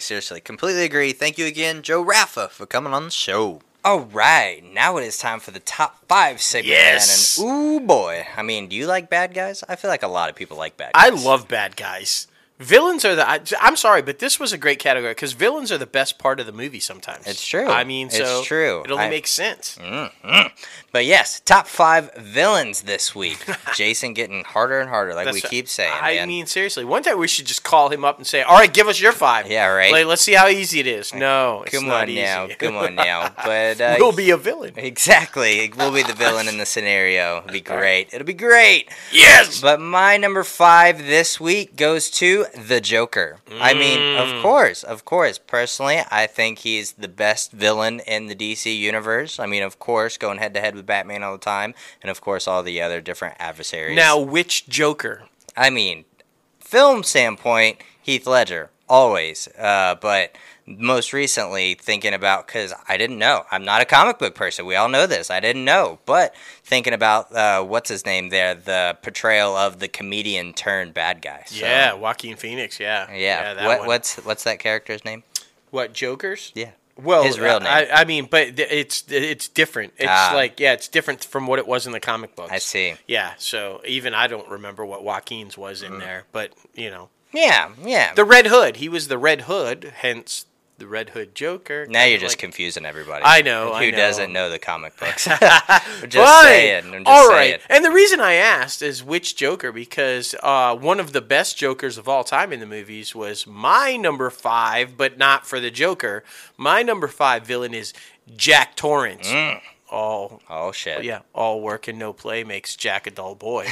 And then he bashes your fucking head in. Yes. Like, I'm, of course, talking about Jack Nicholson as Jack Torrance in The Shining. Of course. I mean, one of the most epic villains ever. When he's smashing that door in and he's got, here's Jack. I mean, it's scary as shit. Yeah. It's just scary as shit. I don't know what's more scary, him poking through that door or his frozen ass face at the end. Like, it's just like, but he's a villain. And he's a badass. It's true. It's true. Well, my number 4 goes to someone who I love to hate on Game of Thrones. Like, every time this guy came on screen, you knew that something fucking shitty was about to happen. Yes. I honestly hate him so much, but, I mean, that's why I had to put him in my top 5 villains, because he was such a good villain. Joffrey Baratheon from Game of Thrones. Yes. He was the teenage king for the majority of the series. Oh, my goodness, guys. This kid was such a little shit. Every time he came on screen, you're like, oh, something's about to be fucked up. Something's about to happen. Like, it was just insane. It was absolutely insane, so I was super happy when that motherfucker finally died. Damn. I'm just saying. But he was a really good villain. I feel like he turned you into a villain. A little bit. He was a little shit. All right, it's fine. It's good. It's good. This is my number 4. You kept asking over and over and over, who the fuck is this villain? Who is this guy? You don't know through the whole movie. You're guessing. Idea. Who is Kaiser Soze? Like, come on, guys. Who is Kaiser Soze from? There it is. Yeah, you guys know. I mean, one of the all-time brilliant deceptions in a movie. Like, you don't know. The whole time you're guessing who really is Kaiser Soze, right? Yeah. You guys know. Who the fuck it was. We won't mention him because he's like, you know. Maybe Spacey.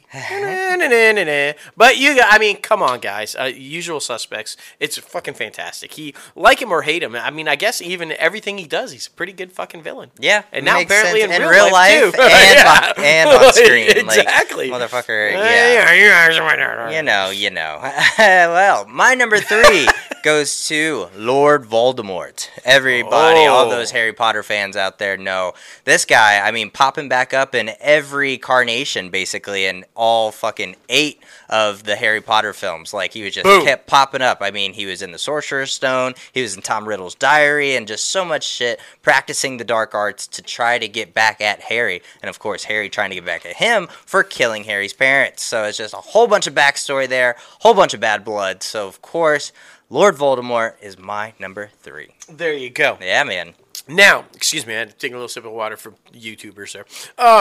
My number 3 is, once again, related to Jack Nicholson, but not from the same movie, a different movie, but this woman might be the baddest female villain ever. I'm just saying, she's pretty fucking bad. She's crazy. Nurse Ratched. Yeah, the shit with the lobotomy, like, that was terrifying, and she was like, oh my gosh, she was not pleasant. No, she was not pleasant. And now we know why she became the way she was, because of the series, and like, just Nurse Ratched. Yeah. I don't ever want a nurse like that. Never. I've had some bad ones, yeah, and I've had some great ones, but I've never had a Nurse Ratched, and I don't want one. I had to get my blood drawn today, and I felt like I had a Nurse Ratched. She was very rough with inserting the needle. Luckily, she didn't puncture, like, anything, but, she was difficult. I hope you never have to go through the humiliating process of having a Nurse Ratched. No. Where you have to be shaved and they got to move your junk. Yeah, I don't want to do that. I don't. It's not nice. It's not nice. Just, they don't care. They're just like, flop. Like, okay. All right. Nurse Ratched, my number 3 villain. It is. That's why she's a villain. Just move on. There it is. Oh, my goodness. Well, my number 2 goes for all those Sherlock fans out there. Benedict Cumberbatch Sherlock. And Jim Moriarty. Andrew Scott himself, we talked a little bit about him in the news. Oh, Sherlock. He's just absolutely insane. He's like one of the only guys who can outsmart Sherlock. And then at the end, of course, everybody knows Sherlock outsmarted him. But this guy just portrays Moriarty in such a fantastic way on BBC's version of Sherlock. Andrew Scott does. And like, I don't know, just overall, one of my all-time favorite villains. Obviously, since it's on the top 5. But, like, if I wasn't such a huge fan of the next one, he might have been my number 1. Andrew Scott, like I said, such a good portrayal of Moriarty. I love it. Yeah. I love the list so far. I mean, these are, like, fantastic. Okay, my number 2, hard to not put this guy on the list just because it's creepy. Again, I picked a lot of creepy ones. You did. Like, not necessarily scary, but just fucking creepy in the sense that they're all real. They could all be real. And that's why it's terrifying. Yeah. My number 2 Hannibal Lecter. What the fuck? Yeah, I mean, come on. When that... Yeah, that's terrifying. I mean, that done, overdone. I mean, this guy is terrifying, and from start to finish, when you got to put a muzzle on your fucking mouth so you don't eat people, that's a pretty good villain. Yeah, I mean, to be honest, I watched the prequel to that film or Hannibal Lecter, I think it's called. Yeah, that was terrifying as well. Everything about that guy. Yeah, I mean, everything. Yeah. And now we're going to find out more because, now we're getting her side of it. Yeah, exactly. Yeah. So, Feel bad for her, man. Yeah, feel bad for her. Woo. Well, my number one, I have to, pair these two together because without one, there couldn't have been another. My number one goes to Darth Vader, but of course, we have to mention Emperor Palpatine. Those two motherfuckers, the most evil conspiracy motherfuckers ever. Star Wars, obviously, if you're not a Star Wars fan, these are from Star Wars. But yes, these guys were absolutely wild. Of course, Darth Vader, still being a good guy, deep down. But still, I mean, they basically took over a whole galaxy. So what's more evil than that? Taking over a whole galaxy. Yeah. I'll tell you what's more evil than that, now that you asked. Greed. Some people would say greed is good. Yeah? Yeah, all right. So now that gives it dead away. My number one, again, scary villain because it could be real. Gordon Gekko. I mean, that motherfucker is a badass villain. He won an Oscar for it. Yeah. So you know how good it was. He's what a total douche. What a total douche. But I loved every second. I'm not even going to lie. I had the Greed is Good poster on my wall. I fucking used that monologue for some auditions. I mean, Gordon Gekko. I mean, at the time, living large in the 80s, that office, the fucking suspenders and the brilliant. Just brilliant. It was great. It was great. And Money Never Sleeps. Wall Street Money Never Sleeps, the sequel. When you think he's turned the leaf, you think he's a good guy. He's been playing him the whole fucking time, and he's still Gekko at the end. I loved that shit. Oh, my God. He stole from his own fucking daughter. Yeah. All of her money.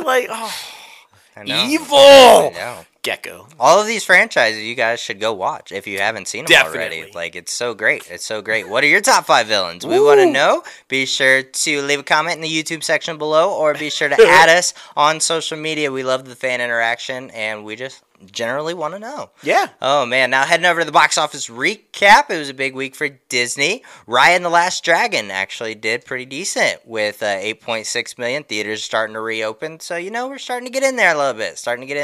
Number 2 was Tom and Jerry with 6.6 million. Number 3 was Chaos Walking with 3.8 million. Number 4 was Boogie with 1.2 million. And number 5 was The Croods, A New Age with 780,000.